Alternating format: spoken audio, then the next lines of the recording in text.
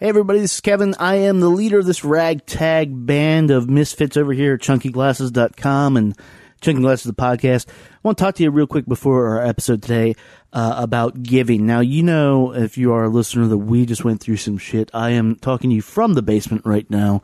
It has been restored. It was bad for us, but comparatively, this was relatively easy. We had insurance. It was just a little water. And everything. It took a while, but it got fixed. Right now, Irma is battering the coast of Florida and the entire state. It's going to blow up through, I think, Georgia. And Houston was devastated by Harvey. So what I want to say to you now is, if you're listening to this, you have a device that a lot of people maybe can't afford. And so if you can afford that, I think you can afford $10. So what you should do here is you can go to a variety of sites. If you want to go to redcross.org, they have a easy, quick donation form set up where you can do that. If that's not your thing, go to Charity Navigator at charitynavigator.org, and then you can pick your charity you give to. But my point is that if you can afford to be listening to this, and if you have that freedom, then you can afford to be helping out your fellow man in their time of need. So do that. We're giving. I know I am. I'm gonna see if we can get our whole crew to give some, and that's it. That's all there is to it. There's no further explanation. Just be good. Be good to your people. Now let's get on with the show. Okay. It happens here, and it finishes here. Two men enter, one man leaves. Nearly a 2-word review just said shit sandwich. I will roll the record up to the last That right there is a lot of the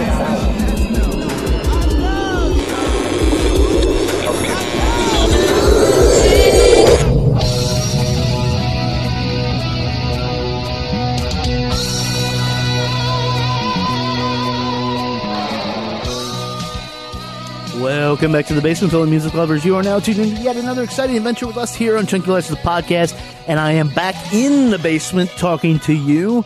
At long last, we have rebuilt. We are bigger, faster, stronger. We have the technology, a few minor upgrades, but it is the same old basement. And as we sort of recover from hiatus and sort of roll back out, we got a good one for you. Now, I mentioned that we wanted to start keeping these a little short, but a funny thing happened on the way to that. Trump. That's the only thing. I'm going to blame everything on Trump. But really, 2017 has been a hell of a year, and for everybody, for all kinds of reasons. And we are not immune to that, and sometimes this comes out when we talk about art. So what we got going on today is there's an article in the New York Times talking about women in rock, and so we're going to sort of dissect that, talk about what it means, why when we're talking about this may not seem obvious to some of you, but we have to be careful that we do it right, that we don't turn it into like fetishizing people. So we're going to address that a little bit, and then we're going to be talking about James Murphy's LCD Sound System, their return. American Dream is out now. In fact, I just saw a thing according to Sunday Night that said it was number 1. We're going to talk about that, and look, it's a long conversation. This is going to be a complex conversation. It's myself, Marcus Dowling, and Eduardo. But I promise you, if you stick with it, maybe it's not even about the album. I don't know, but we're sort of working through things that are going on in our world, and part of our world is this album that is inescapable. Art does not exist in a vacuum, and art, in my mind, is there to sort of enrich and to enlighten, to shine a light on what the better path forward is, and sometimes it doesn't do that. So whether or not that's the case with American Dream, you're just going to have to tune in and see. So that's our podcast. It's a long one, but I think you'll quite enjoy it. And honestly, after listening to it, if you have questions, if you disagree with things we said, please engage. Right there in the comments, you can just leave a comment. I monitor them. We'll answer them. We are not always right. We say this over and over on the show, but a lot of what I do is to try to get a conversation going.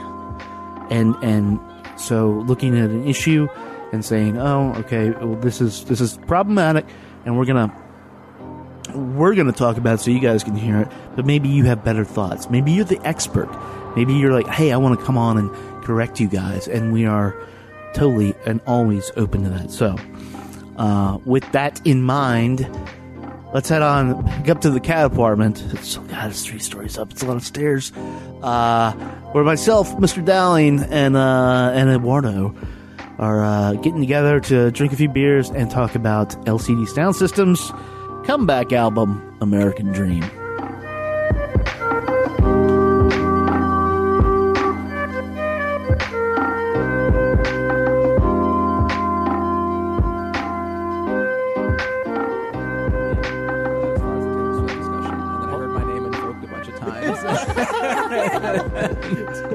Well, because what? I mean, hey, Paul was trying to say, or you were trying to say, nobody would do this. It was like, nah, man. Eduardo's got not this. every day. I'm not streaming that shitty video 5 times a day. Okay, she got information. Okay, I'm semi stan.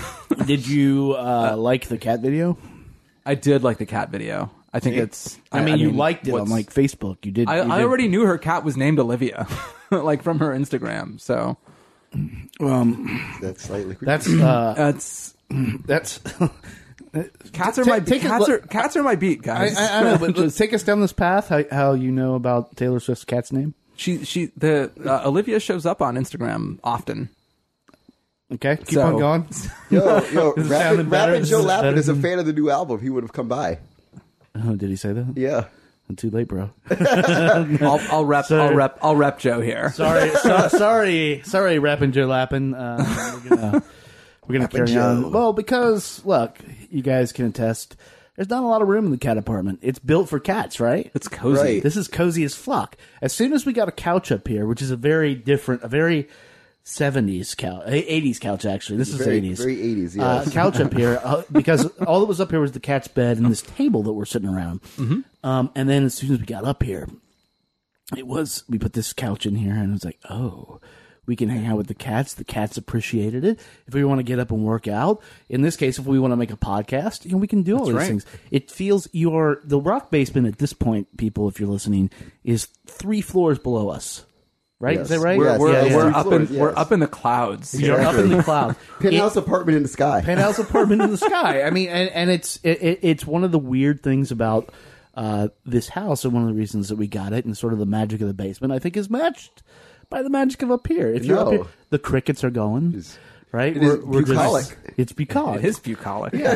That's a good word. There you go. And it might be the only I occasionally moment. write, Kevin. Yeah. And do you use Grammarly? Oh, I do Sponsored now. by Grammarly. I do now. It might be the only moment of is bucolism a word?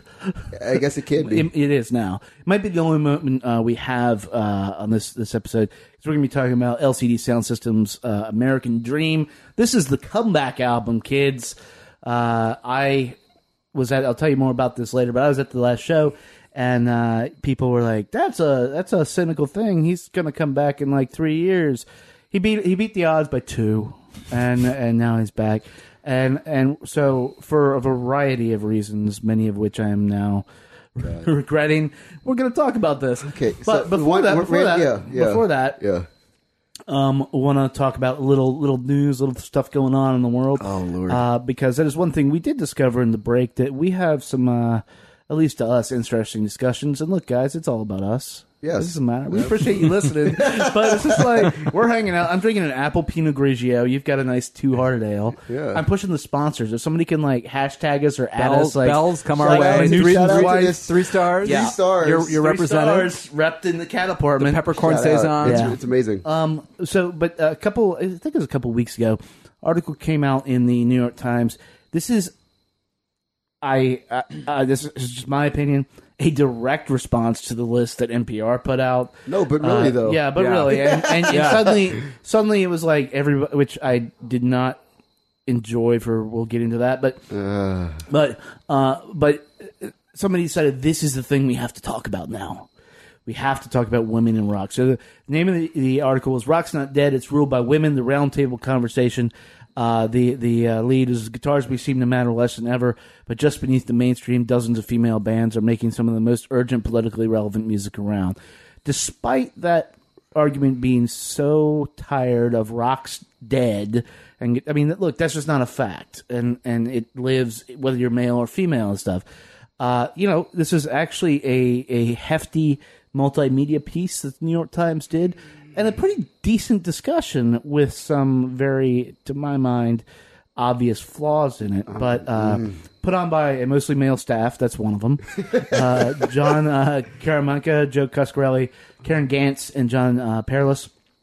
On the table, the artists they talk about are Shauna Potter, We're a Woman, Victoria Reeves, Downtown Boys, a band I just finally came around to. I very much Solid enjoy their fucking shit. band. And they were going to be talking about their album later on. Okay, so, sweet. I'm down for it. But Sadie Dupuis of Speedy Ortiz, a band that I don't love, but our friend Thor is good friends with them. Oh. So I like Sadie's yeah. music.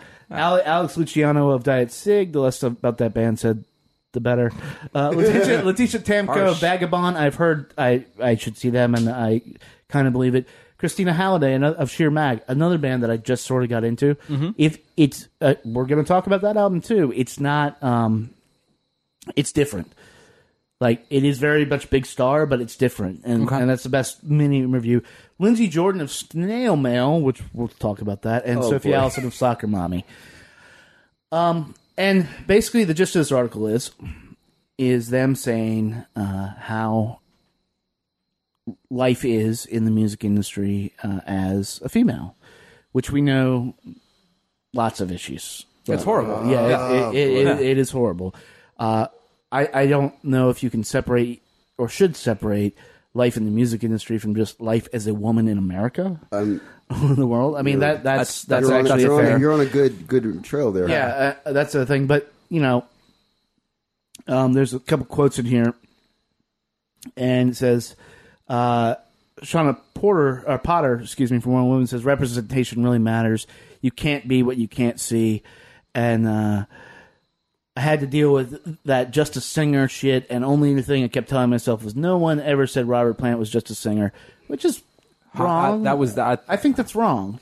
That's actually not true. Well, I've referred to him as a high octave kind of preening person who just yelps his way through songs. But I don't like Led Zeppelin. I've also called Jimmy Page a guy who just learned a blues scale and bought a distortion pedal. So that's my hottest take. Searing take. And Jordan from Snail Mail saying, I think Bandcamp and the DIY route are really cool because it allows people who may not be able to afford guitar lessons or maybe come out from different financial backgrounds to put out their stuff and not necessarily pay $1 million for studio time. Everybody gets a chance. The thing I'm trying to get at is with all these is that we know there are issues, we know there are problems, but what they're talking about, like that quote specifically, is just sort of a younger crowd getting into the industry and not necessarily liking what they see. And it's gender agnostic, like really gender agnostic. Also, that's a weird representation of Bandcamp, but neither here nor there. Man. But searing. And I'm gonna turn this over to you guys in a second. But I want to say there's an article I'm going to put a link to, a breakdown of symphonies. Because you can't just talk about DIY, you can't talk about punk, which a lot of this is, and these conversations happen in punk communities as if there's nothing else going on in the world. But basically, what this article concluded was that yes, the whole industry of symphonies, American symphonies, and actually this was worldwide, is male dominated. It's not by a lot. It's not by. I think it was by like 15%. But then you start breaking it down into like the different parts. And so, for example, strings dominated by females, woodwinds dominated by females, brass dominated by males. I mean, things that we might expect from our gender expectations, which are always going to be wrong.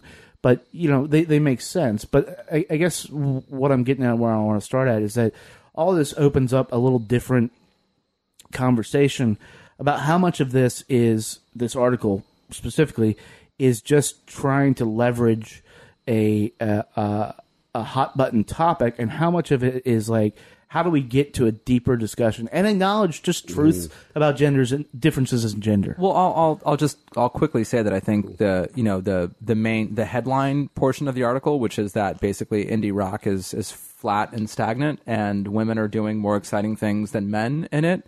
To me, I read that and I'm like, yeah, I have no problem with that statement. Quoted for truth. Yeah, that seems absolutely correct. One of our favorite records this year was Alison Crutchfield's "Stranger in This Town." Well, right? I mean, but like a lot of my favorite albums and artists tend to be female. I don't personally. This is just me.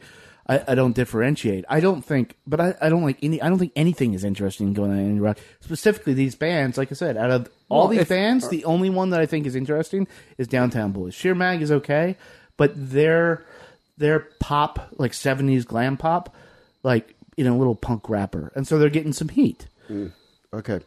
So I'm gonna link this all together. Okay. It's actually great that we're talking about this on an LCD Sound System podcast. It's perfect.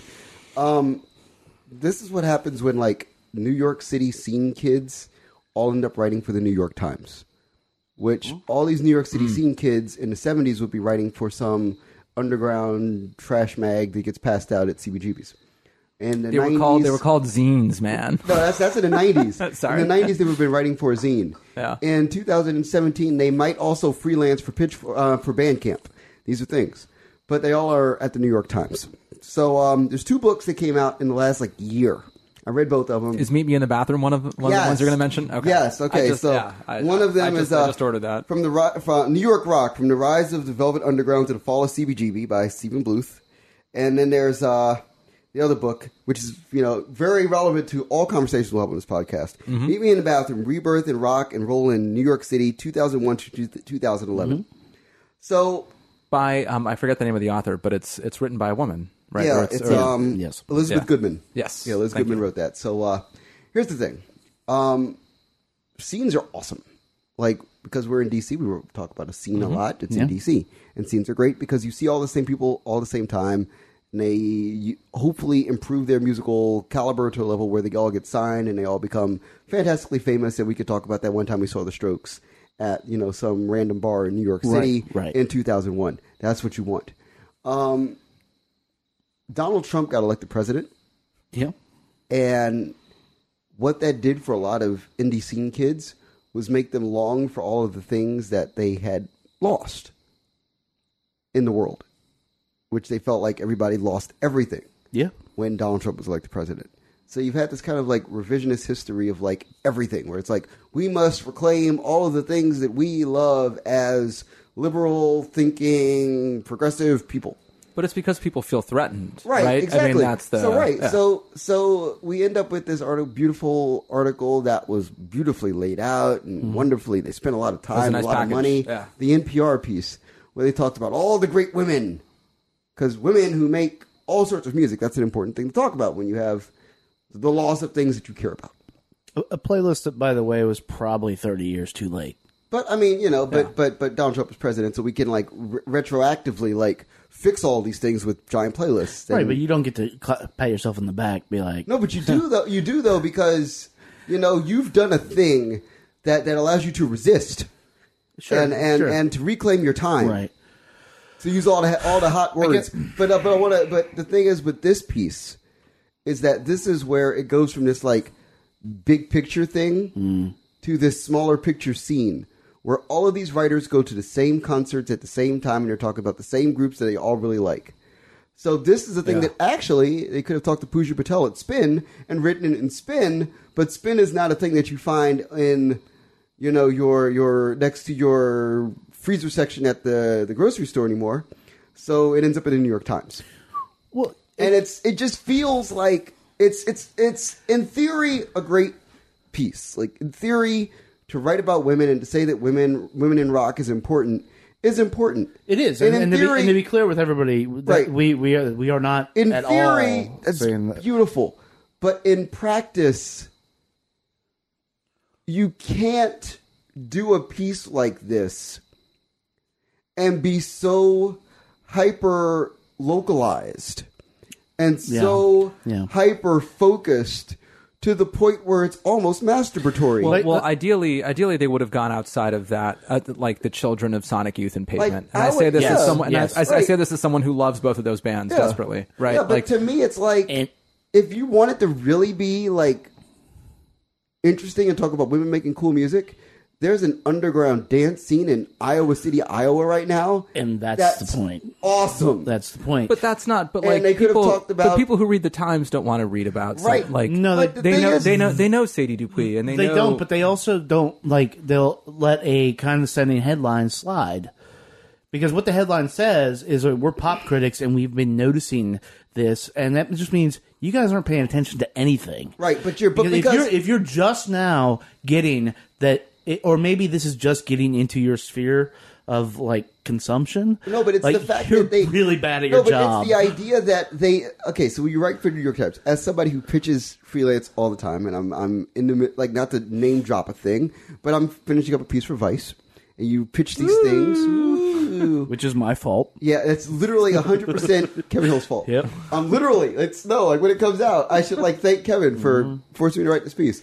But in any event, so you pitch these pieces, and the pieces that get pitched now when you're a writer, because we're in this like weird void of humanity where the president is orange and does crazy things every single day that stand against progressive thought. 8 times a day. Right. So there's some crazy so you shit. can pitch things in mainstream publications because most of your editors are progressive thinking, liberal minded people that you could have never pitched to a giant mainstream publication years ago. You could have never pitched it. In the New York Times, there is an article about like queer, fat, punk, left, liberal women who make underground, grungy, left-leaning, alternative-style rock. In the New York Times. That's bananas. And even 2 years ago would have never happened. But we're at a place now where because you're thinking left and because you're thinking against this right-leaning, wave of bullshit that flies in your face, it's like, hey, we should write about these awesome chicks that we know who make awesome fucking music that we rock to every night when we're done with our deadline, because that would be awesome to put in our paper that's trying to be punk rock and cool. And I say this only because the Washington City paper does it now. The Washington Post does it now. Not that it's going to be a thing in a month or two, but the Baltimore City paper does it. R.I.P. Baltimore City paper. Right, like all of these journals that at a time were very straight down the middle but slightly to the left are now going all the way to the left. So you're like, oh, let's just be cool like everybody else. I could listen to a group of women talk about men's bullshit all day long. Yes. Right. Same. And so like the Laura on the Laura Marling podcast, when she went and talked to Kevin's favorite band, Haim, and she asked him, I share Kevin's opinion. I actually feel worse than Kevin does. So it might be my favorite band all right, too. You all's favorite band. Mm-hmm. And there was this great moment where she was like, what's your least favorite part of being on tour? Is it not being able to stay vegan or do this or that? And they were like, it's when we have to go buy equipment and we have to go to a guitar store. And we have to go to like a Chuck Levins or whatever somewhere, but right? And walking in and being like, "Well, here's this nice pink guitar for you," and they're like, "Motherfucker, I get paid more on a monthly basis for my music than you will ever make, and how dare you condescend to me just because you learned all of." Fucking Zakk Wylde's riffs.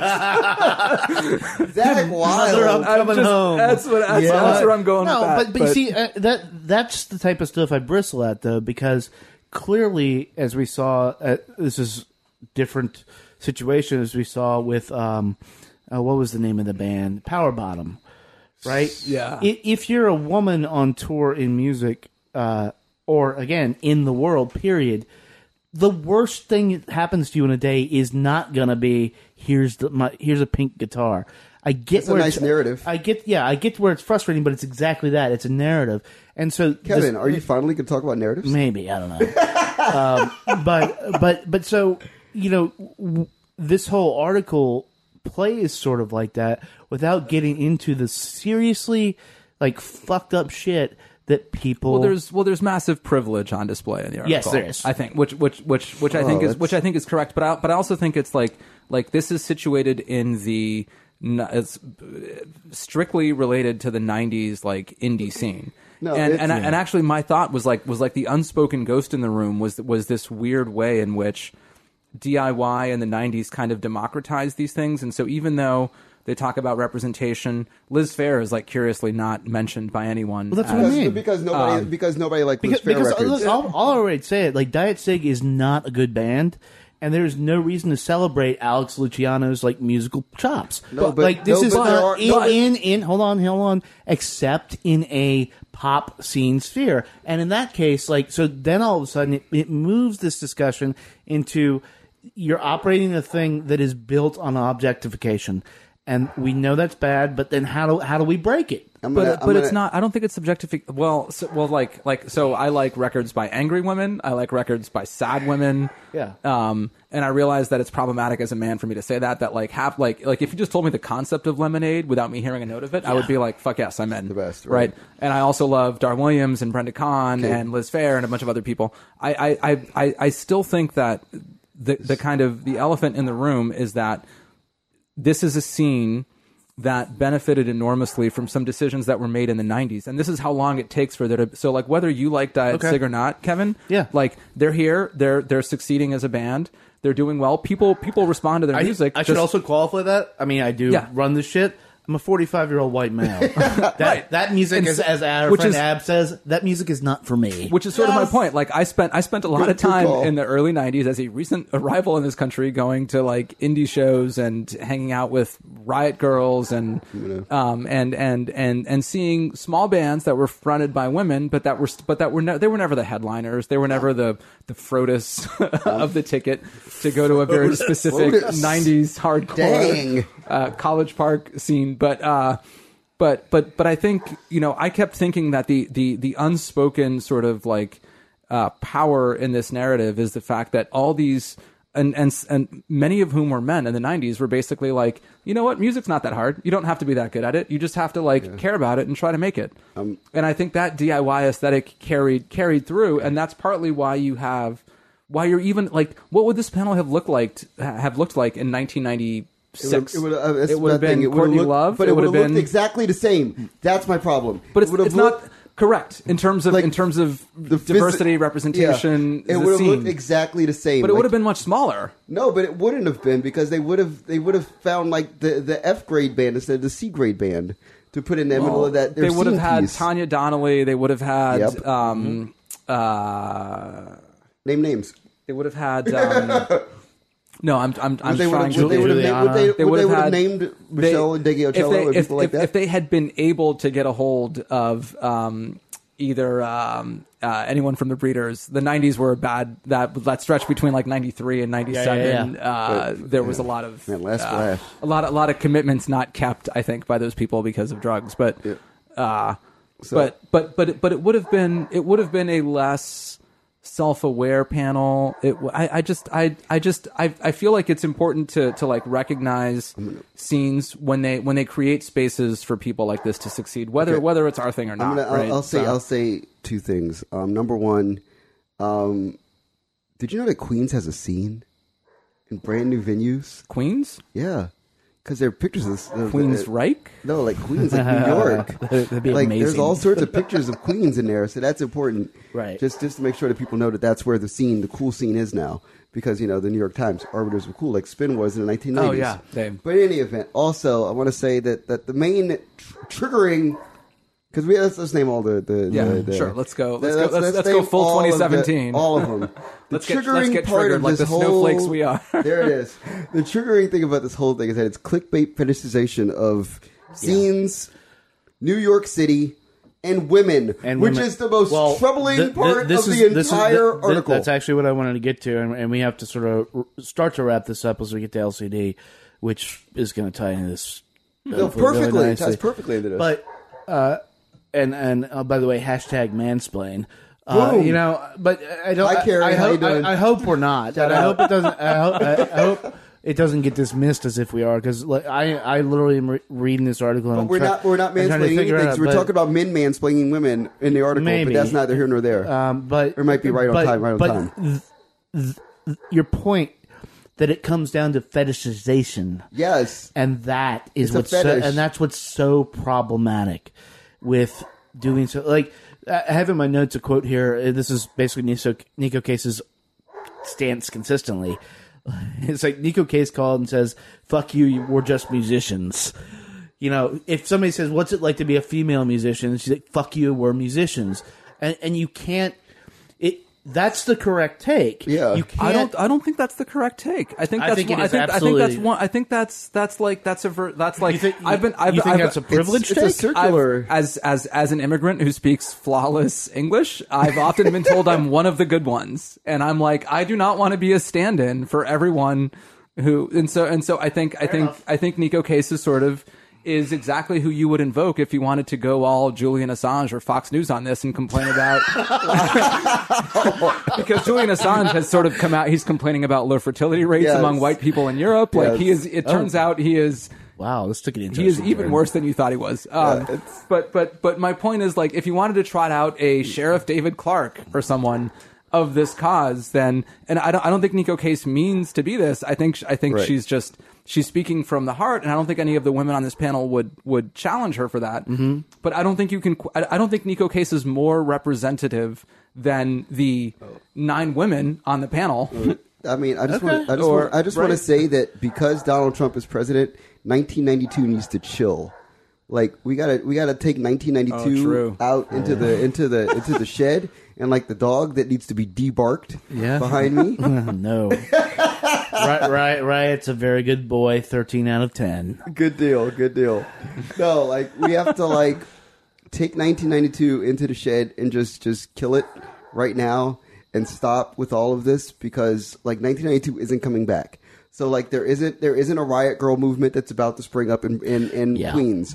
There's not MTV does not exist. So all of your awesome chick friends are not going to make like awesome cool videos and wear their Doc Martens. Yeah. Like that's not happening. Doc Martens are now 3 times as expensive as they were back in the day. So that's not. As I've said before, they make a Chelsea boot now. Yeah, so. That's not happening. It's become fashion. Other things that are not happening, like the Beastie Boys are not there to like champion Luscious Jackson and make that a thing. Mm-hmm. Like these are things that are not going to happen. Like Young Thug is not going to suddenly. Nice drop of Luscious Jackson. Yeah, that was a good. You're welcome. Like I'm not gonna like. There's not gonna be like like I don't see Future coming out and saying that like Soccer Mommy is a great band. This is not gonna happen. Like it's just not gonna happen. So like just like they say in Mean Girls, like Gretchen, Fetch is not going to happen. Well, Stop trying to make Fetch a thing. Rock is diminished. Indie rock is particularly diminished. And so I'll just go back to my opening point, which is that to the extent that like you want to say that indie rock is like uninteresting or whatever, the people doing interesting things on it or within that context are by and large, or even like someone like Grimes, right? Like there's like Mitski, right? No, like there's plenty of fantastic names to mention. Yeah, there's plenty of women doing things that are just a few degrees removed from trying to sound like Thurston Moore or Stephen Malkmus. I just want to shout out my friend Chippy Nonstop, who got deported from America and lives in Toronto and is actually DJing and making an actual like difference. And those are things that are happening in the world that are important that women are doing. Like, there's women all around the world who are like breaking binaries and doing awesome things with all sorts of music. And that's kind of exactly where I wanted to get to with this, is that like it's very good, especially with something as high profile as the New York Times, to have a discussion of this, but we can't let, as consumers, read this and think that like, oh, this is solved. It's like we elected a black president and all of a sudden no more racism. We know that's not true. Actually, Barack Obama created racism. You're right. I understand this to be the case. We were a perfectly post-racial country before Barack Obama. I also want to say that I hope that Atlantic Records or like the 2 record labels that 3 record labels that exist in the world don't look at this article and go, it's Seattle. Right. Yeah. And just sign everybody listed in the article. Because what that leads to, I think, is, we've said this many times on the podcast, men are shitty. Record label men are shittier. Yes, they are. And L.A. Reid signed the voice of Michael Jackson. That's all I got to say. And so what this can unfortunately lead to is deeper abuse. Yeah, like I mean, if you want to extrapolate this even further, this is probably the last point we should make. It's like, you think the Kesha situation is bad, right? You put these ladies on mainstream major record labels with horrible, shitty men producers. Like, there's going to be a war. There's going to be a fight. Mm-hmm. Like these women are not going to take what Kesha took in the studio with Dr. Luke. Like, that's not going to happen. No. So, like, if you really want, like, okay, so if you're a nihilist and you want, like, horrible, terrible things to happen to, like, men that you think are terrible human beings, then read this article and, like, champion all these bands. Because then they're going to come in and they're going to destroy the mainstream music industry. Like, everybody that you think is a horrible man is going to get sued for like $10 million. Yeah. And like, if you want that to happen, then go and support this, please. Support Bandcamp while you're at it, because Jess Skolnick is friends with all these people. Yeah. So like, that's a good thing to do. But like, if you think that all of this is kind of like horseplay and hootenanny and just like whatever, just like troll your way into the Twitter sphere and find all the awesome female DJs worldwide right now who are like trying to push look rock and rap and unique freaking music and making things happen. So like, not to say rock is dead, but Jesus Christ, 1992 again is not coming back. It's moribund. It's moribund. Use a right early word. And so we're going to jump to James Murphy. Yeah. Speaking of $10 million, $10 million. But I want to say two things. First of all, if you like any of these bands, or if you like a band, simply support them. Yeah. But don't buy their albums on Bandcamp.com. Yeah, sure. But don't. Shout out to Marcus Moore. Don't limit your artistic exploration to gender, to religion, to race, to like understand where any of these artists, how they got there. I'm going to say straight up, the best music made by women are made by people who go by the pronoun of they. I think you're right. Real talk. Right now. And on that note, we're going to now talk about a guy whose fault this all may be. You know it is. So, shout out to you, brother. So here we go.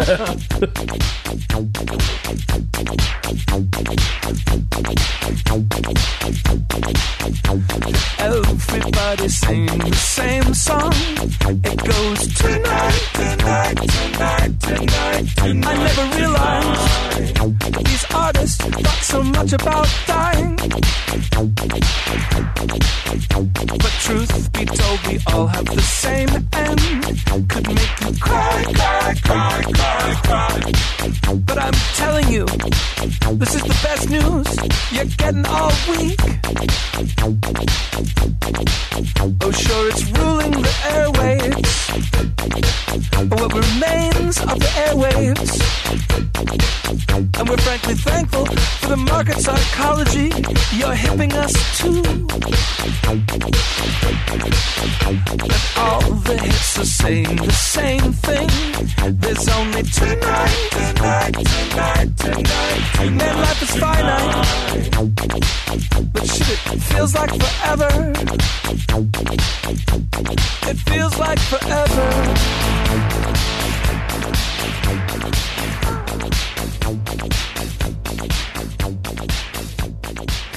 That is the single tonight off the LCD Sound System's Return LP, American Dream.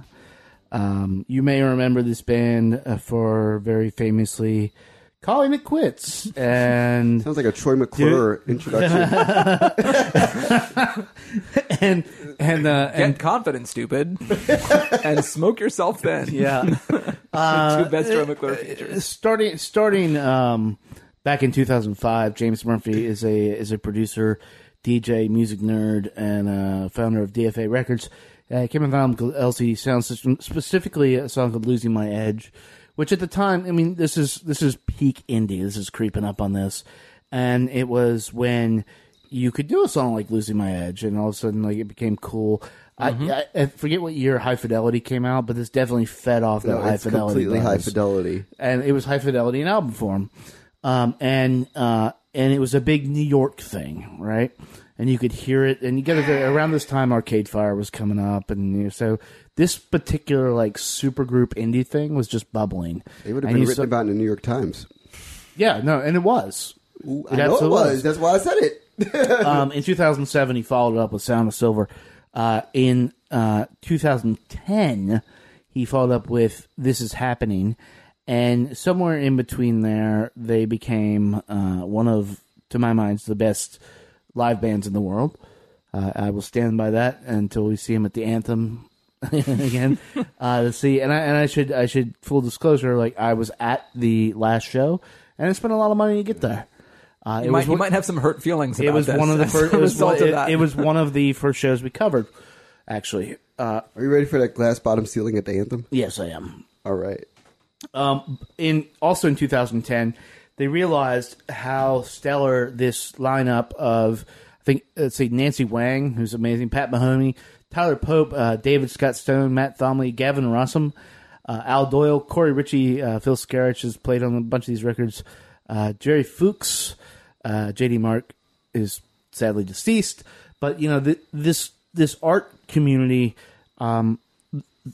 This felt like, at least the narrative, the community that David Byrne spoke about in the Talking Heads. This was CBGB's all over again. Yep. And for somebody like me who missed CBGB's but loves a lot of that music, it resonated once I saw them live. I saw them at Virgin Free Fest here in Washington, D.C., or Columbia, Maryland. Virgin Free Fest for like changing everybody's life. Yeah, it really did. It really did, because you wouldn't have. That was one of the last good summer curations, or festival curations. Sweet Life didn't do it for you. Yeah, I had Virgin Free Fest way. So I had tickets to Virgin Free Fest that year, and I didn't go because we had seen Pavement twice that summer, and one time my wife had got basically food poisoning. And the time after that was in New York a couple of weeks prior to Virgin Free Fest. Right. And I woke up in Bellevue with my head cracked open and I had like something stapled here. And I still don't quite know how that happened. And we were like, I am done seeing Pavement. I saw them in the 90s with no untoward effects, but I will not go to Virgin Free Fest. So they put out this album. It's quite good. The London sessions I highly recommend checking out. It's got some older songs, but mostly it's This Is Happening, done with the live studio band instead of how he usually works in the studio. After the show, they made a film. They made it notoriously difficult to find the concert video, which I still don't have. And then in 2014, put out a CD set called The Long Goodbye, just to test the waters. You know, he's running. It's like a visit to Iowa. Yeah. 3 years ahead of a presidential election. And at that time, Mark Zuckerberg. At that time, I am unashamed to say that they were one of my favorite bands in the world. That experience of that last show was revelatory. It resonates in what we do on this podcast today. Mm-hmm. It inspired enthusiasm in music because his enthusiasm was infectious. Especially if you saw, I saw them at ACL, I saw them in Merriweather. One of the best shows I saw them at was at Charlottesville Pavilion, right off the mall. Myself, Andre, and our good friend Brian E., who lives in Australia now, we may have pictures of us stalking their bus and sitting outside their bus door, passed out at like 2 a.m. But I've heard this story. So I'm down with the LCD. So. But like everybody else, when they said they were coming back, I was like, oh, no, dude. We said this is happening. You never want to be right about that. You never want to be right about the cynical move because it's always cynical. There's no way that you can be like, you quit and then you just realize you're wrong. Like, nah, that doesn't work.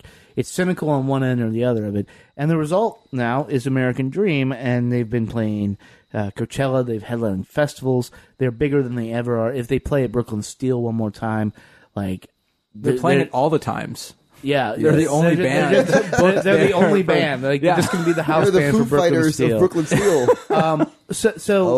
So we're going to get to like what I think in a second about this, but Eduardo, you are coming at this from a pretty different place. So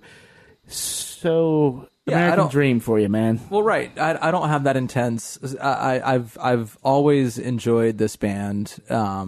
I really love that self-titled album when it came out, and at a sort of pre-streaming era of music, when I heard Losing My Edge, I was like, oh my god, these are all these in-jokes for people like me who collect Can records and, you know, Seven's Clash and like all these other, like, it's this great sort of like Zelig version Holger of Cruiser.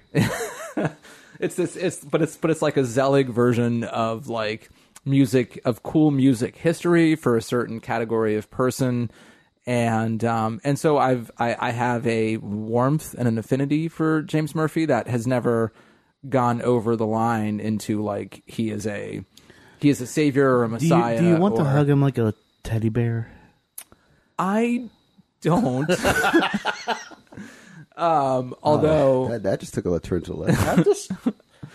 But he seems like a nice guy. I think I would enjoy like talking to him about anything other than music. Frankly, like I think he would be a fun guy to talk to about like you know, like what kind of rye he drinks or like different kinds of cheeses or something. Like he could hang in that conversation. Sure. Which is a weird place to put LCD Sound System, but I think it's exactly where they belong on the spectrum of music and class and race and all these other things.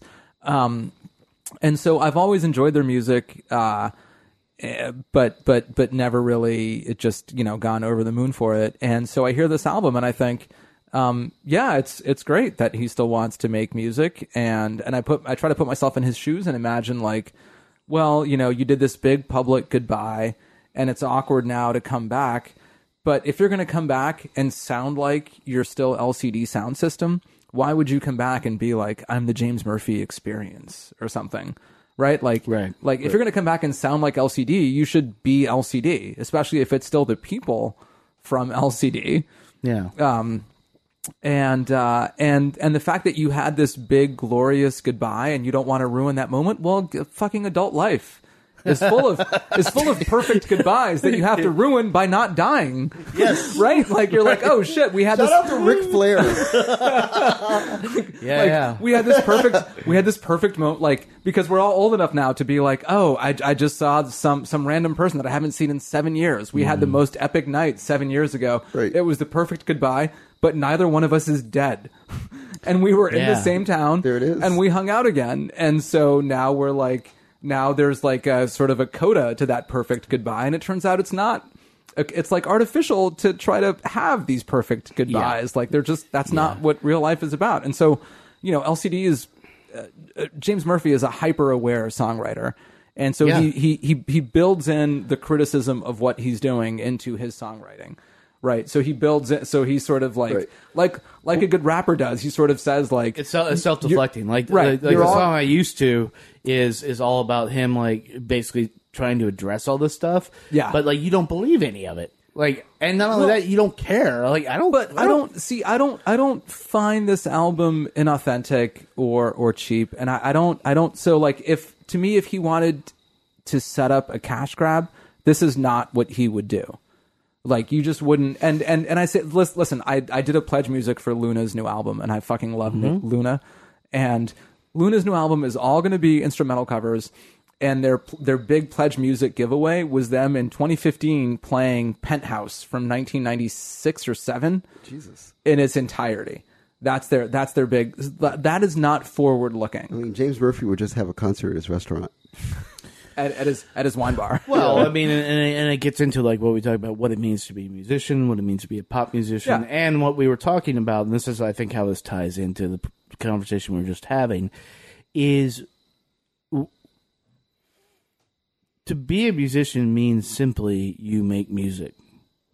To be a musician existing in the blogosphere or at the level like LCD is, and the type of people that talk about them, is about fame. It's about scenes. It's about appeal.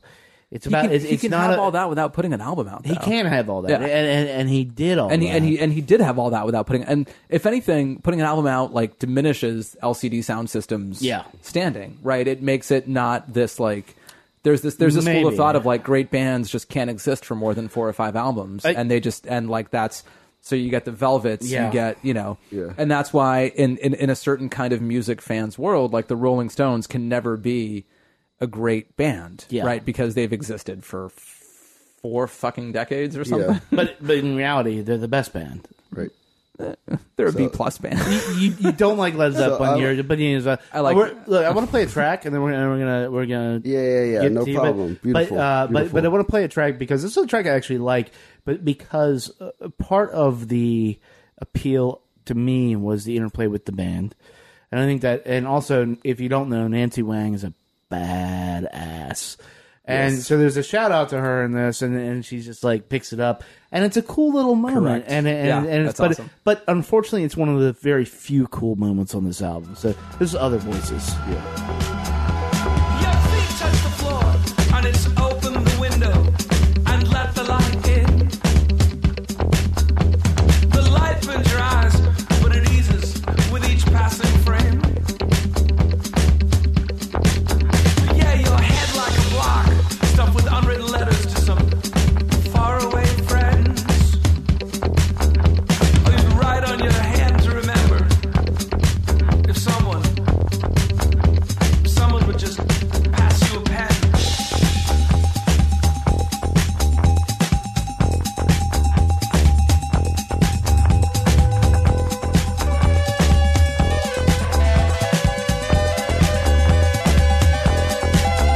Make your way to the toilet. These morning ablutions are all part of the dance. And these doors all have locks on them, like tinfoil hats, man. Made for resisting. Time isn't over, and times aren't better, so it's letting you down. You keep dragging back to it. You keep going back to the well. Oh, that shit's a dictator. Time won't be messed with, buddy. No, no, no. You can't be believed, and you cannot believe what you're told. You're still a baby now. You're still a baby now. You're still a baby with soft feet and everything. You're still a baby, for better or worse, for an hour or so. Until it's if you're coming home, take me to the side.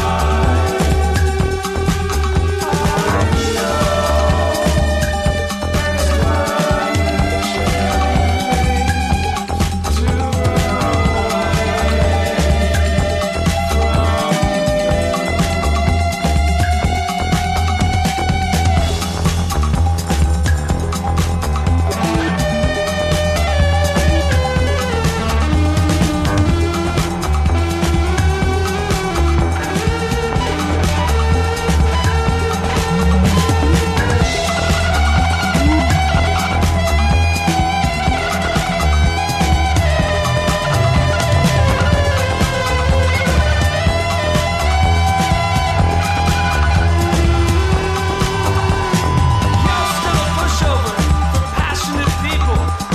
You're still a pushover for passionate people. And you're just a baby now. You're just a baby now. With those soft hands and doe eyes. Resisting other voices.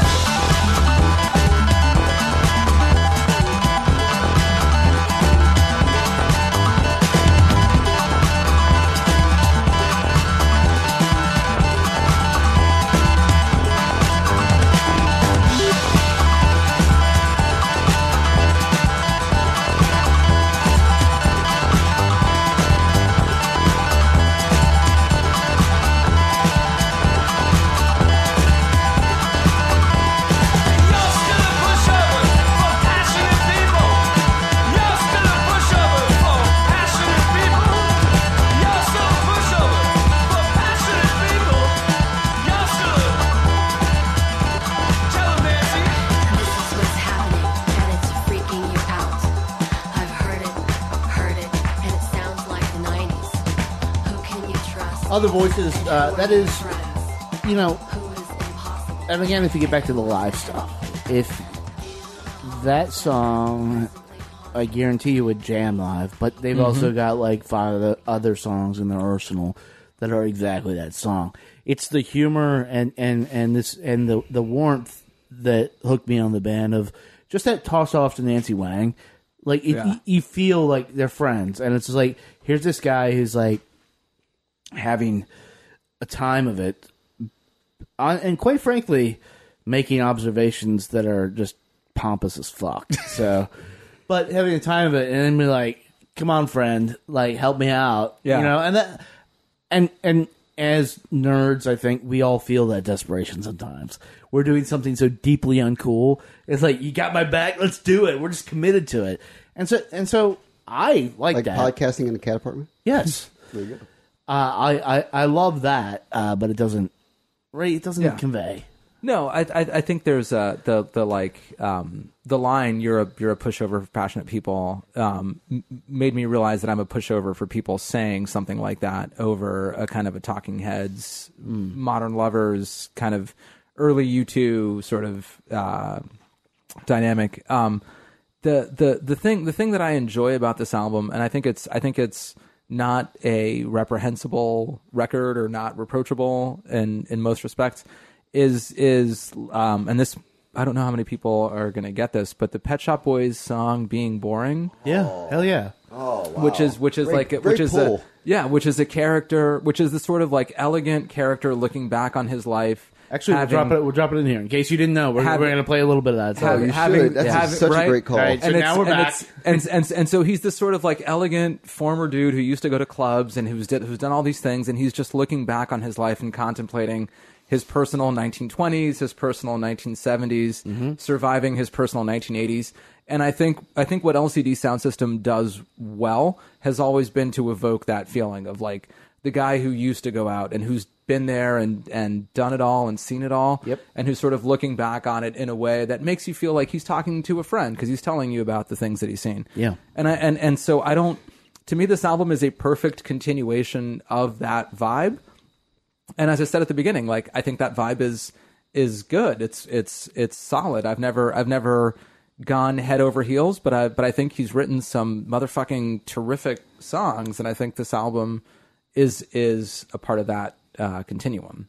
So this is what, like, you're saying, like, this is like a try for you. This is a it's a hard try. It's a hard try. Okay. Yeah, I mean it's and it's sort of like with the caveat that like if you're an LCD fan, like then it's going to be a buy for you.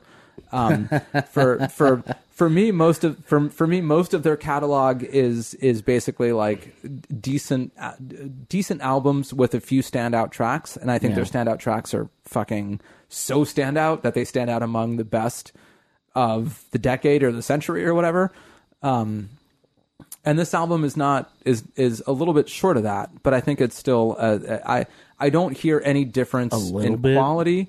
And I don't see it as a huge drop off from their previous catalog. So let's jump to Mr. Dowling. You now have the floor. Okay, so that was my minority take because I'm about to be shouted down by these guys. You're not going to, but okay. So two things. Number one, I look at a band like LCD Sound System at this point of their careers where they've been doing this for like what 20, 25 years at this point. They're kind of like Aerosmith in that sense where like every single album that comes out after a certain point is just like every other song, like Crying and Crazy are the exact same song. Get a grip. Alicia Silverstone. Like Alicia This is the fucking this is the udder with the earring. Okay. And I'll also make another point. The drums are less wet here. The last time that I honestly cared about James Murphy was like 2007 when I started blogging because everybody's like, LCD Sound System, Marcus, if you're going to be an indie blogger, they're the most important band in all of the stuff you do. And I'm like, okay, well, I'll listen to this band. And I'm like, okay, well, I like what they do. And then I learned that my buddy Matty Safer was into Rapture. And Matty Safer, who went to my high school, was just a great musician. I'm like, oh, I had no idea. You're into Rapture. Oh, wow. Right. Okay, so House of Jealous Lovers, all that. I'm like, yeah, you're the man. And then I was like, okay. So then 10 years later, I have to care about this guy again because I'm seeing on his podcast. In the same way that like, okay, so like 1989, Terry Funk, pro wrestler.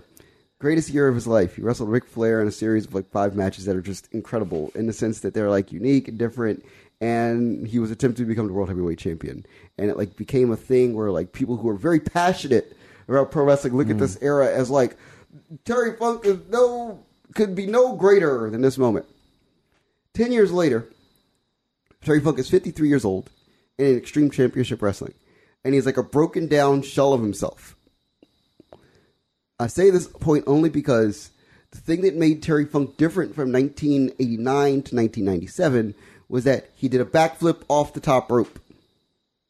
Right. And that got everybody to go, oh my Jesus, Terry Funk is completely a different person. He has reinvented himself as a completely different wrestler. Is that where you're coming at this from? There is no moonsault off the top rope on chairs on American Dream on this record. This album. So I mean, but was that required coming back? Like, was that? No, but you have to. My problems with this are, like I said, the cynical cash grab. I think it delivers, and you referenced this, Eduardo. It delivers a version of LCD Sound System that everybody wants. It doesn't deliver a version that resonates at all, because at this point, I mean, people have made a lot of a business about it's sort of darker, and that's why people aren't responding to it, and that's built into the press releases, right? But it's not. He's not saying anything on this album that he hasn't said before, and now he's saying it on the other side of getting rich, bitch. Yeah, okay. So because of the stuff he said. I'll make this comparison as well. The Chemical Brothers put out an album 2 years ago, and it was like their big return. I interviewed them, wrote a piece about it, whatever, and it was like the same things that they're saying about James Murphy, the Chemical Brothers literally said to me. They're like, we were motivated by the times changing and wondering if we could push our sound into what was going on right now and if our sound had validity and importance in this era. And they have songs on their album that are the songs that they think push into the darkness of this era, whatever that means. In the same way, the literal exact same way that somebody that they inspired in James Murphy made the exact same song. And I swear to God also, if you found David Byrne sitting somewhere doing whatever he's doing right now, I mean, he has a great blog. You should check it out. Yeah. DB Totamundo on the Twitters. They would all make the exact same song in response to things right now. And that's frustrating because you would only hope that if someone is your musical hero, that if someone is the person you look to and go, music will come from this person. Unique, interesting, different, progressive, iconic music. And we've reached this point where I feel like because this wouldn't have been a problem 10 years ago or even 20 years ago because we couldn't see forward and backwards in the music industry. So now, because of things like David Bowie dying, and having his whole musical catalog, which is prominent on this album, playing in my head, you're told it's prominent, right? It's in the Pitchfork review too. Yeah, but that would mean that the Pitchfork reviewer read the. I'm not even going to go there. The press release. I'm not even going to go written there. by Olivia Ong of Nasty Little Man. Not even going to go there. Just we're going to leave that one as like the boogeyman in the room. Okay.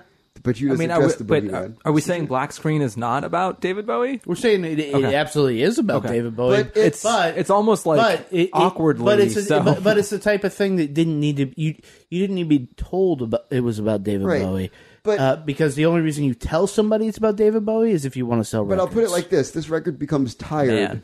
Tough crowd. Right. This record becomes tired. And not even that it's bad, because musically it's great, because these are great musicians. But this record becomes tired when you go and you think about all of the LCD Sound System records, and all of the David Bowie records, and all of the Talking Heads records, and all of this music that, if you're a fan of LCD Sound System, you've likely been listening to, because you can now. Because if you have Spotify or Tidal or whatever, you're like Tidal. If you're the three people that have Tidal, right? You have whatever streaming service, Amazon, whatever you're listening to. Yeah. You're like, I think there's a huge point of truth in what you're saying, Marcus, about just the sort of futility of making music, right? Yeah. Now that because at some point the point of making new music was that the old music wasn't available. Right, but now it's available. all there, right? Right. And so now it's like if they're all shots against the night, right? Yeah. Like, but the shit's riddled with holes. Like, exactly, but you can see the holes. Right. That's the point. But you can see the holes. It's not the futility of making music. It's the futility of making music like this. Self-referential shit was always like an ironic hipster hook. And it works. Look, it's super effective. And it worked generationally because people are forgetful. People are the most forgetful, like life form on planet Earth. So, like, if you do it every 10 years, actually, this relates back to pro wrestling too. I had a teacher of mine who told me that every 7 years you could redo something that was really, really popular 7 years ago. Because people forget things every 7 years. They forget them like they never happened ever at all in the history of life. And then you can come back to it and people are like, I like this thing. And of course they never forget. They forget that they loved this thing 7 years ago. Do you happen to run a pro wrestling I do. Site? I run a company. Oh. What's the name of the company? Capital Wrestling. CapitalWrestling.com with an OL. Hey, I've heard about them too. Capital with an OL Wrestling.com. But nice. But it's only I'm a terrible shill. Check HDC.com as well, where we're shilling. Oh, Jesus. I did not authorize that. After this, I need to get paid. But anyway, so no. It's the idea, though. But I just thought of it because it's like, it's all entertainment. Yeah. And it was like, and when I'm listening to this record and I'm just going, oh, have 7 years passed? 7 years have passed. Yeah. Then I think back to like the Strokes. And I go, did 7 years pass? Oh, 7 years have passed. Then I go back to like the Riot Girl / indie rock movement of the mid to late 90s in New York City. And I go, oh, it's 7 years. Oh, so this is just the thing. Yeah. And then the last Talking Heads album was it. Oh, so this makes all the sense in the world. Right. Let's play a track now. As we start to wind this down. My absolute favorite? Your absolute favorite. And then we're talking about why is your absolute favorite. This is one of the other singles. This is, I think, the first single. Yeah. I think it This was. is the first one. Call the Police. White privilege! We all know this is nothing.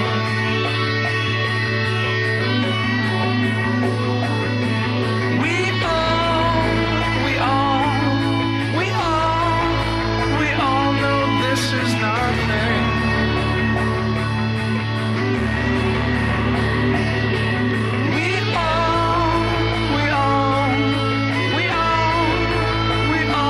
This is nothing.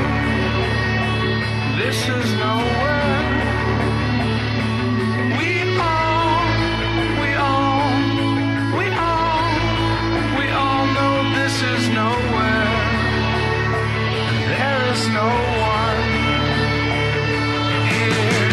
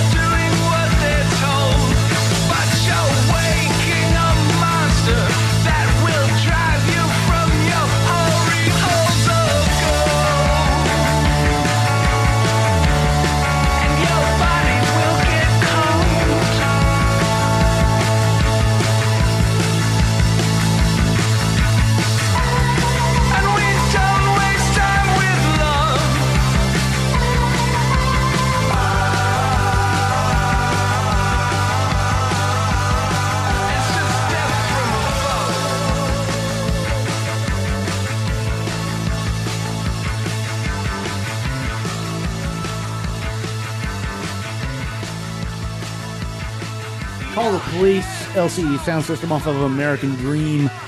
That's your favorite song, Marcus? I mean, okay, so I'm a 39-year-old black man.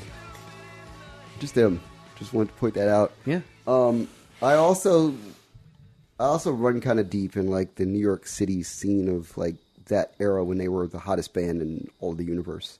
And I think I know all 5 people who were in the crowd at every single LCD Sound System show. So those things being said, it makes all the sense in the world why he would just say call the police. Because that just makes sense. Like if all of your fans kind of like fit a narrative of race and class and awareness and culture, then the idea of just saying that word and what it should trigger in the sense of like, I said that and I want you to like, call the police because we're in a terrible time in America and I'm thinking about like, just how I need to halt everything. Yeah. It makes sense. But you can't say that in 2017 when cops are shooting people and are horribly corrupt in numerous ways. You just can't say that. And it like, for me, it just immediately makes me want to turn off the album and never listen to it again. In the same way that Jason Isbell can't say, like white man's world. Which to revisit, but it was us 3 on Jason Isbell, right? Yeah. It was. So to go back to that song and stuff, I mean, he, and your friend actually, Meljo Jorgensen. Yeah. What's her Twitter handle? What's what? Or her Twitter handle? Is it at Meljo? I think I think so. Yeah. I don't know. We should hold on. Let me. We'll get it before the end of the Let me find that episode. because I mean so Meljo knows how cool I think she is. Yeah. So the thing about it is that we've seen like in real life, yes, like Isbell, like and this is something we weren't questioning his position in real life. Yeah, we were talking about the art that he made, right. but it's at Meljorg. At Meljorg, Meljorg. Yep. Yeah, hit her up, follow her. Shout out. And she was one of her and Ryan from Hallelujah the Hills. If you want to, Ryan Ja Hills at Ja Hills. Oh yeah. If you want to have a good conversation that doesn't devolve into like the usual internet shit, solid dude right there. Yeah. Too. So both of those people, but we were not questioning like his personal stuff, just what the art that he made out of that and stuff. Right. And he further clarified his positions and has further like clarified and it is 1,000% aligned with how we feel. Yeah. And what we reacted to was the problem that like that did not work that way in the song. No, it doesn't. Like the intentions were so good, and then the song was so fucking bad. You just have to be cognizant. Like, you have to be cognizant. So James Murphy in 2017, brother, writing a song called "Call the Police." It could become if we're as self-aware as a country as we should hope to be. It could become a major protest song. Right. It's like with an ironic idea of like, oh, that doesn't work. Call the police. It's like, it's so. Oh, you're being deported. You know what? Call the police. But here's the right. So like, anyway, you're being shot by the police. Call the police. Right. Like, exactly. Like it could, but there's no evidence in the text that it's because the text is like so talking heads-ish. So here's the problem with all of this, and it's my problem I have with like. Okay, so here's my thing with like this whole entire like genre of music, which is like, like semi-super privileged white people music for people who get over the age of 25. It's a long narrative. It goes all college back to graduates over the that's very important. Yes, educated college graduates over the age of 25, semi-privileged white people. Yeah, it's a narrative. I mean, sure, they have some debt. Right, sure, they have some debt, but they're not being shot by the cops. Yeah, right. All the way back to the Talking right? Heads. Like, there's a point where you end up being 40 or 50, and at that point, you've self-selected yourself into a universe where you just regular life isn't normal to you because you live in this kind of like sheltered thing where. Mm-hmm. Like you eat organic quinoa for breakfast and you go to yoga and then you have your semi-kind of job that you go to and you interact with the black people you interact with are like the same black people you've known for the last 25 years. I've known Bill since, I met him at the the Digable Planet show or whatever, and he's woke. Well, and this is, and I'm going to say something, and this is going to be probably super controversial, and this is the show we do now. So, in case anybody doesn't know, me, you guys know me, but this is the whole point we do this. So like their bandmate Gavin Russell is transitioning now. Yes, and that is amazing, right? But the myriad of problems we have in the world, specifically in the United States right now, the least important problem is still LGBT stuff. Right. It's a problem. But, and I said this, we had a conversation, we sat down with Ab. I'm still worried Marcus is going to get lynched if he leaves D.C. Marcus worries about getting lynched when he leaves DC too. All the and time. We saw that in Charlottesville, and I know it's really hard to like parse these different things, but you have to understand like there's a big difference between being gay or straight or choosing female or male and having to deal with like in the female male situation. Like having to deal with like the bathroom law in North Carolina. Yeah. That's horrible. That's discriminatory. To being like you could be driving your car and somebody will shoot you because you're black. No, or somebody could drive their car into you. That's where we are now. Or drive your I could be walking down because you were supporting African Americans. I could walk down Florida Avenue. But I think you have to qualify that statement from the standpoint of like. Because I think to the people who are in that group, that's not true. No, I think to the people who are qualifying. What I'm saying is like these things are all important, but the least important things in the list of important things, at least for me, thinking like if I have to rate it, how we get there. No, this is I'm just talking about. No. But I feel like a lot of people on that list have been told repeatedly that they're not quite the most pressing issue. Right, but that includes that for example includes like people of color when white women got the vote, and that includes potentially women now because they might look and they'll say we've elected a black male as president, but we can't elect a single woman. But my point about that is this like is tiering of the problems. Is making sure that we're like taking care of the actual evil and not the evils that spawn from that.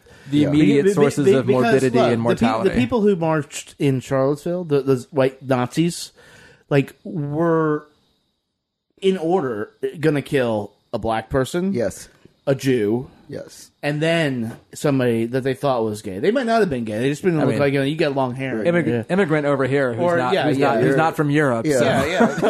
Right. Yeah. So like I'm not as high as Marcus on the list, but like I'm definitely I'm probably going to be number one. Right. and so not just this song, which is like insensitive to that it's very, not insensitive. very particular play. It wasn't insensitive to me. It was just like stupid. Like well, I was just like that's what I'm getting at. It's I was like, just like, bro, nah, man, you can't say that. Right, like, and that ultimately is my problem. And my problem with a lot of music this year is that look, Trump was elected. Yeah, it changed. People have referred to this as this election as a 9/11 type event. Like emotionally, and I think it is. Having lived through, I mean, we all experienced 9/11, and so there's certain things that we should be better than. And what I don't have a tolerance for this year is art that pretends, as much as we need the escape, as much as we need the fun, art that pretends to be. To just go on as if none of that is happening and it's all cool and art is good. We just reviewed the war on drugs last week, and this was the struggle I had with the war on drugs. But at the end of the day, Adam, the tick did not kick in. It's Adam, not Andrew Granduciel. Yeah. Adam Granduciel isn't writing, isn't trying to write about like necessary personal. He's just writing about himself. He's not trying to make a big statement. He's doing this insular thing, and it has its value, but whatever. It's sort of harmless. James Murphy has the biggest platform in the world right now as a music artist. Yeah. He has a chance to talk about things, even if he's uncomfortable talking about it. His entire band is made up of people who have and are experiencing all this stuff. And what he comes out with is basically... like, if you turn on the mic and me sitting in the basement as it stands now, like, depressed, and my DX100, right. like, it's... And that... Yeah. As entertaining, and look, he probably had a DX7. but that, to my mind, is not just cynical, it's irresponsible. And... To jump the gun from you, Marcus, like, this album is a complete pass for me. I will never listen to it. I will never listen to it past this point. Oh, okay. It is because I understand entertainment and the need for it, but I do hold people accountable. The idea that not only he's like, Bowie talked me into doing this album. I did a song about Bowie. Did you know that? And that's not enough. I really wanted Leonard Cohen on the album. Like, what? Come on, dude. Like, get out of your ass. I'll say this. I said this to you earlier today. I don't know if you were in the conversation. You were in the conversation. I need all white people to, like, just stop. Yeah. And anything that they were doing between, like, January and November 8th of 2016, all that shit's irrelevant. Just don't, just scrap it, scrap it, throw it away, and anything that you're, like, doing, it needs to be present in where we are, like, right now. Because you have a voice. Because you have a voice, and also because the way that you used to be able to live in the world no longer fucking exists. Right. Yeah. Like, to be, like, an intelligent... Okay, to be an intelligent... And I told someone this today. To be an intelligent, privileged white person in the world right now makes you 2 steps lower than me as a black person. I agree. I think there's a mega follow-up conversation here about about records that lack. We're going to get into it. And the vision, not on this podcast. And the thing about that is that all of the records that intelligent, privileged white people are making this year are so boring because people are just stunned. And that's why I want people. That's the main reason. That's the main reason why I want people to throw that stuff away. See an article about who is it has the duality. It's Fleet Foxes and Dirty Projectors. Yeah, are like arguing about like, well, the state of indie music. Go fuck yourself. Yes. Seriously, like there is no place. Maybe in some future where we've survived all this, but there's where there aren't 3 hurricanes like ravaging the universe at the same time. Florida is like, all jokes aside, Mar-a-Lago is going to be destroyed. I just saw a picture of an island, and it just said the headline was just like the island was destroyed. Yes, not like they'll come back. It's gone.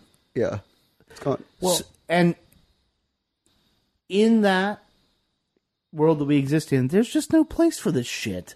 Right. Like, it's like, this is the challenge. This is the moment where you advance the musical narrative. Like, in the same way that, like, okay, so, like, pop rock in 1981 is abjectly terrible. Like, you, as a fan of music in 1981, like, a lot of it look, I have a 1981 playlist, and it kind of sucks.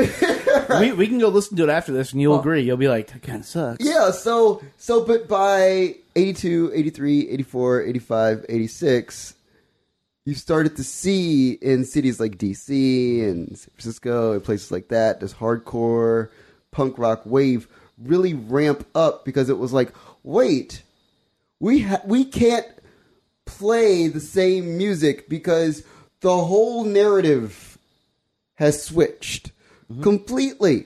So, like, if you're making, like, synth pop about calling the police and feeling really sad about David Bowie dying and stuff like that, there's a space for it because there's space for all music. But if you're trying to make relevant music that could actually change the world, do some other fucking thing. Yeah. Literally any other fucking thing. Well, I think Go ahead. so here's the one thing I'll say is that I think that there's a lot of people who were not prepared to it's not that they're not prepared to confront their own whiteness or their own privilege. Yeah. They just don't know how to put it in a song without it feeling like they're trying to muscle onto someone else's turf. Yeah, so then it just gets really milquetoast, right? Because the fucked up thing about privilege is that a lot of people experience it, but no one really owns it. Right. And so it's this Taylor idea Swift of does. like, who does? Taylor Swift does. Wait,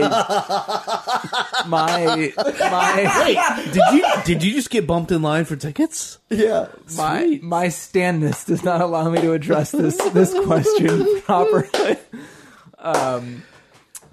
But I do think that it is something that, so like if James Murphy came out with an album that was all about like I have become aware of my whiteness and my privilege, et cetera, that to me would feel like a cynical cash grab. That would be offensive.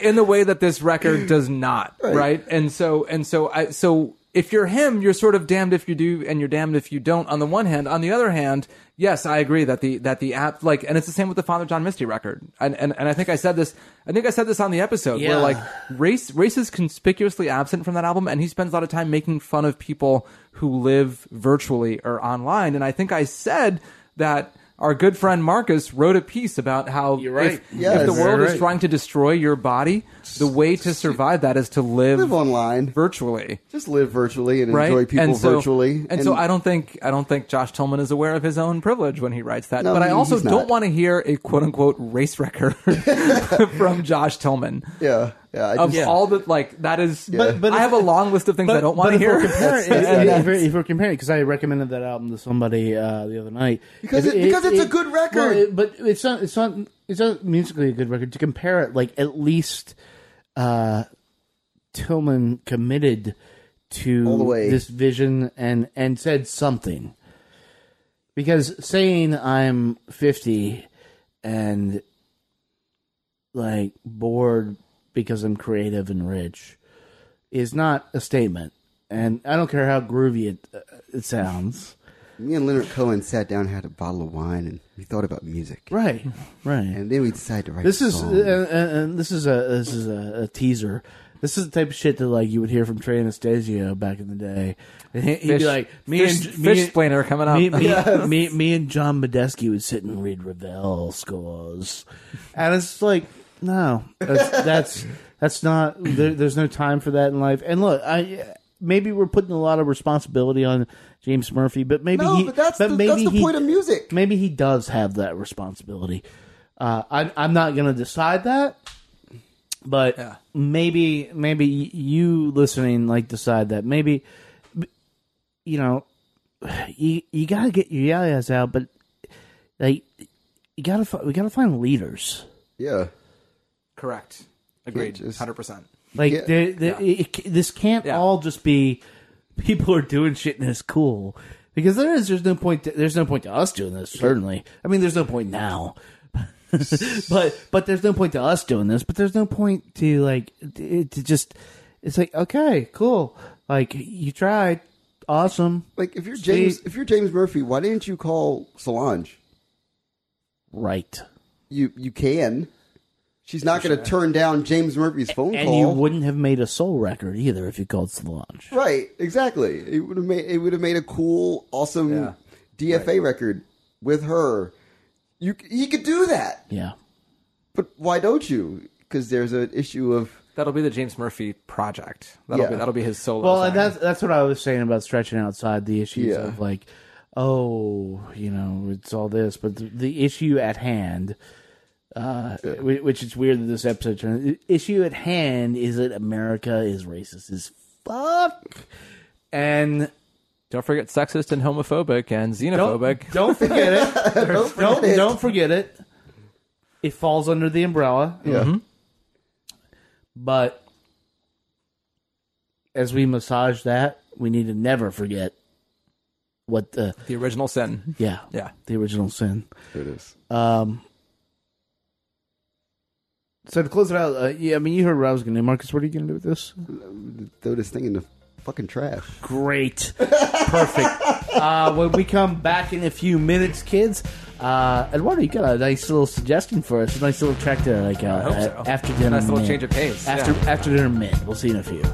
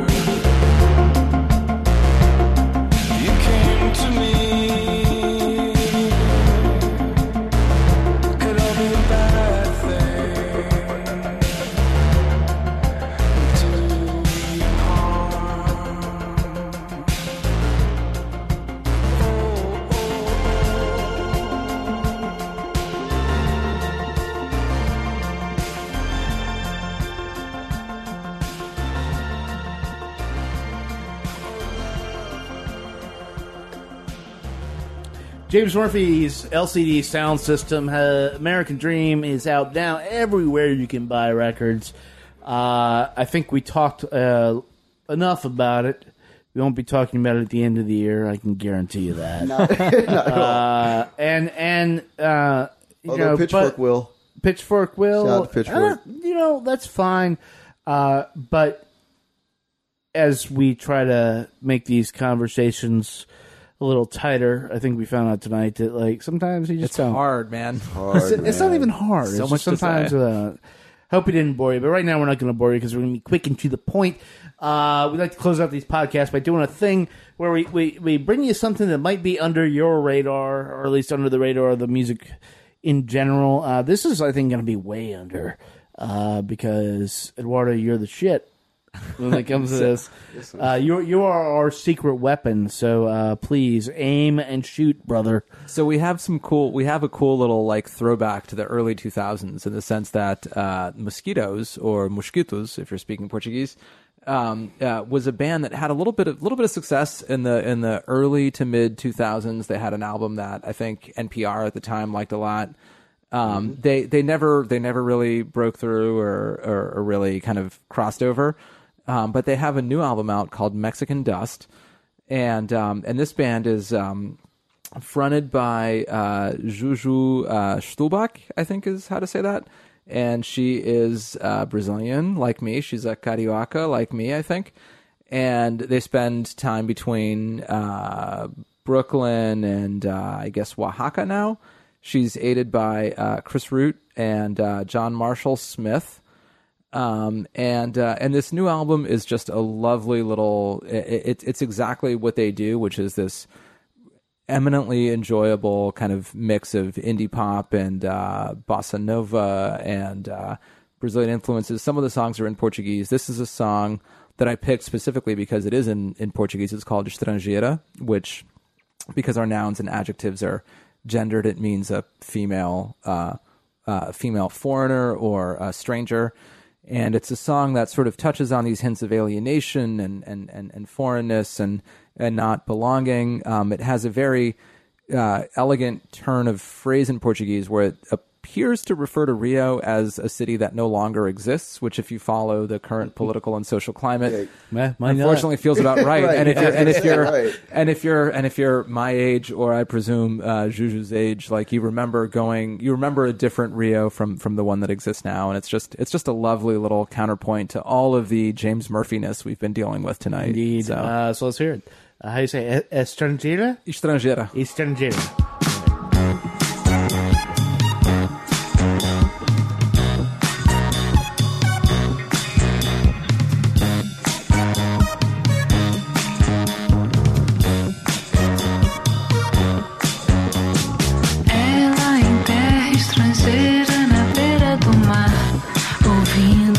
histórias de Iemanjá, de uma cidade que já não está.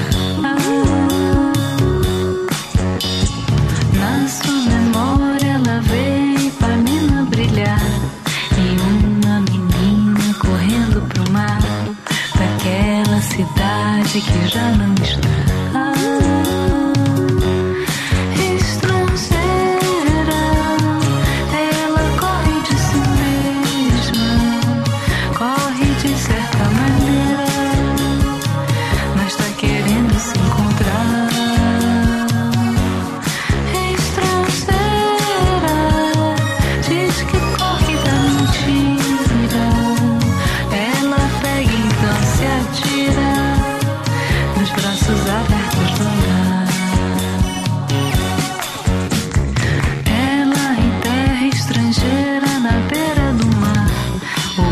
As histórias de Iemanjá, de uma cidade que já não está.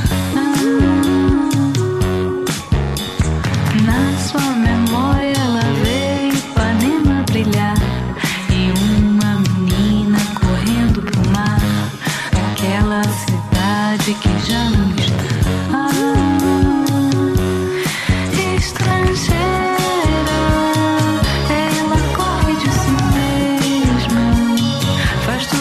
certa maneira, mas tá querendo se encontrar.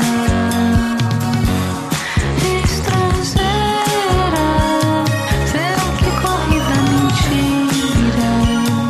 Ela pega então se atira nos braços abertos do mar.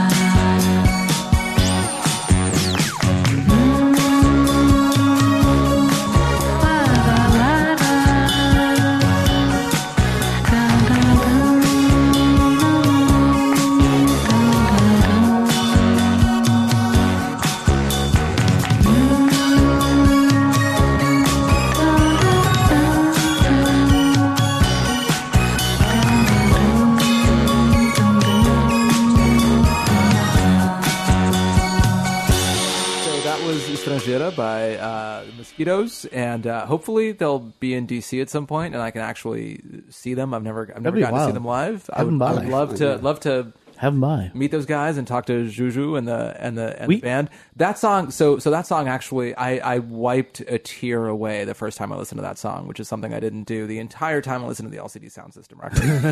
So I feel like that's worth fair, noting.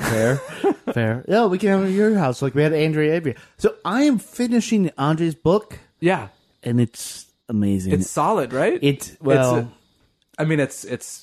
difficult. I'm going to say this publicly, but like I'm going to have a private conversation with her. I think it has so much to do with not just arthritis, but like depression. Yeah, it's wild. It is. If you haven't listened to it, I think it's like episode 298. Andrea Avery's Sonata. You did the interview. I just sort of sat back with your wife and laughed. But amazing chat and amazing book, and proper for 2017, I think. Yeah, it hits on a lot of things that are impactful. Yeah, unfortunately. That has been our podcast for tonight, and this will be the first one for this week. Yeah, I can't remember what's coming up on Thursday, but this is Monday, so we're back, guys. It's exciting. We're back. It's happy. Well, this is your first one back. Yeah. If you like what you heard, you can subscribe to us now on Apple Podcasts. It's no longer just iTunes; it's Apple Podcasts. I guess next week the iOS 11 comes out, and that's gonna. It's all different. We'll figure it out. We get weird metrics. Are we still on Stitcher and SoundCloud? Yes, we are not on SoundCloud because SoundCloud is a dying monolith. R.I.P. SoundCloud. Yeah, sorry.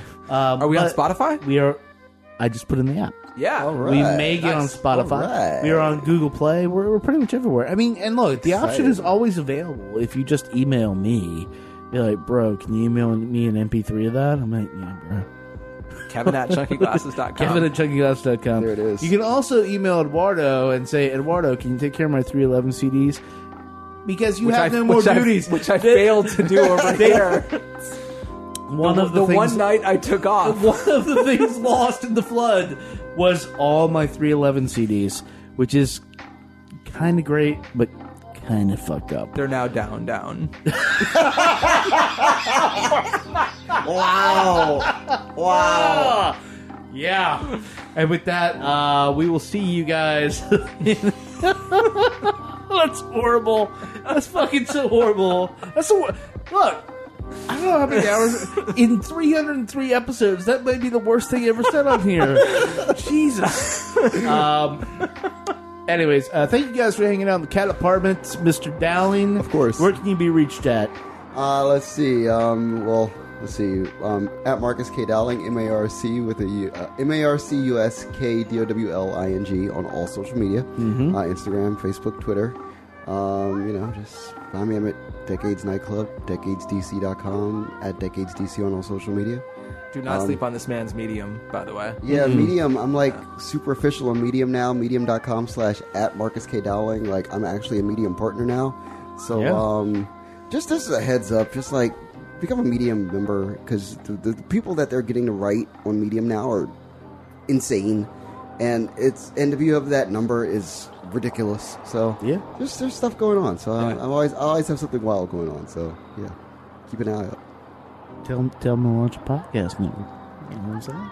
Yeah. Eduardo, where can people find you?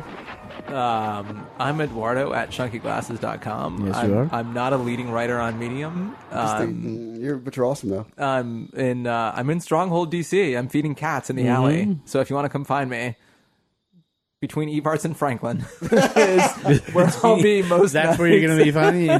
Where are you on Twitter here? I'm at Eduardo _209, I think. Yes. Yeah, that says you. Because some fucker took Eduardo _209 because it wasn't bad enough that he took ED 209. Yeah. Not okay. But it was your RoboCop reference that got you hired. I know. Which is amazing. That's what I work for. And I'm out there. Run the shit. But CHNKY, because some motherfucker took Chunky Kevin. Ugh. I imagine them. Squatters. I imagine them fatter than I am. Enjoy that bag of chips, bro. Wow. But as always, we have we're doing this thing, and we have Matt is down at Arcane 93. He's down at Hopscotch right now, covering that. Mauricio is out. He's digging so deep into the city, I can't even. Like it's super exciting. I was like bumping into Mauricio on like 14th Street. If he shoots for us, he shoots for So Far DC. He shoots for everybody, but it is his birthday today. So no shit. Happy birthday, Mauricio! Brazilian Independence Day. He's covering Japanese breakfast for us right now, which should be at the show. But that's another album I really love. Happy 21st! I just got that vinyl to this guy. Yeah. And I'm joking. He's not 21, but but he is a hokey. So he is. So anyway, we've rambled on too long. We'll see you guys in a few short days. Until then, be good to your ears, be better to your people. See you later next time from the basement. Hey.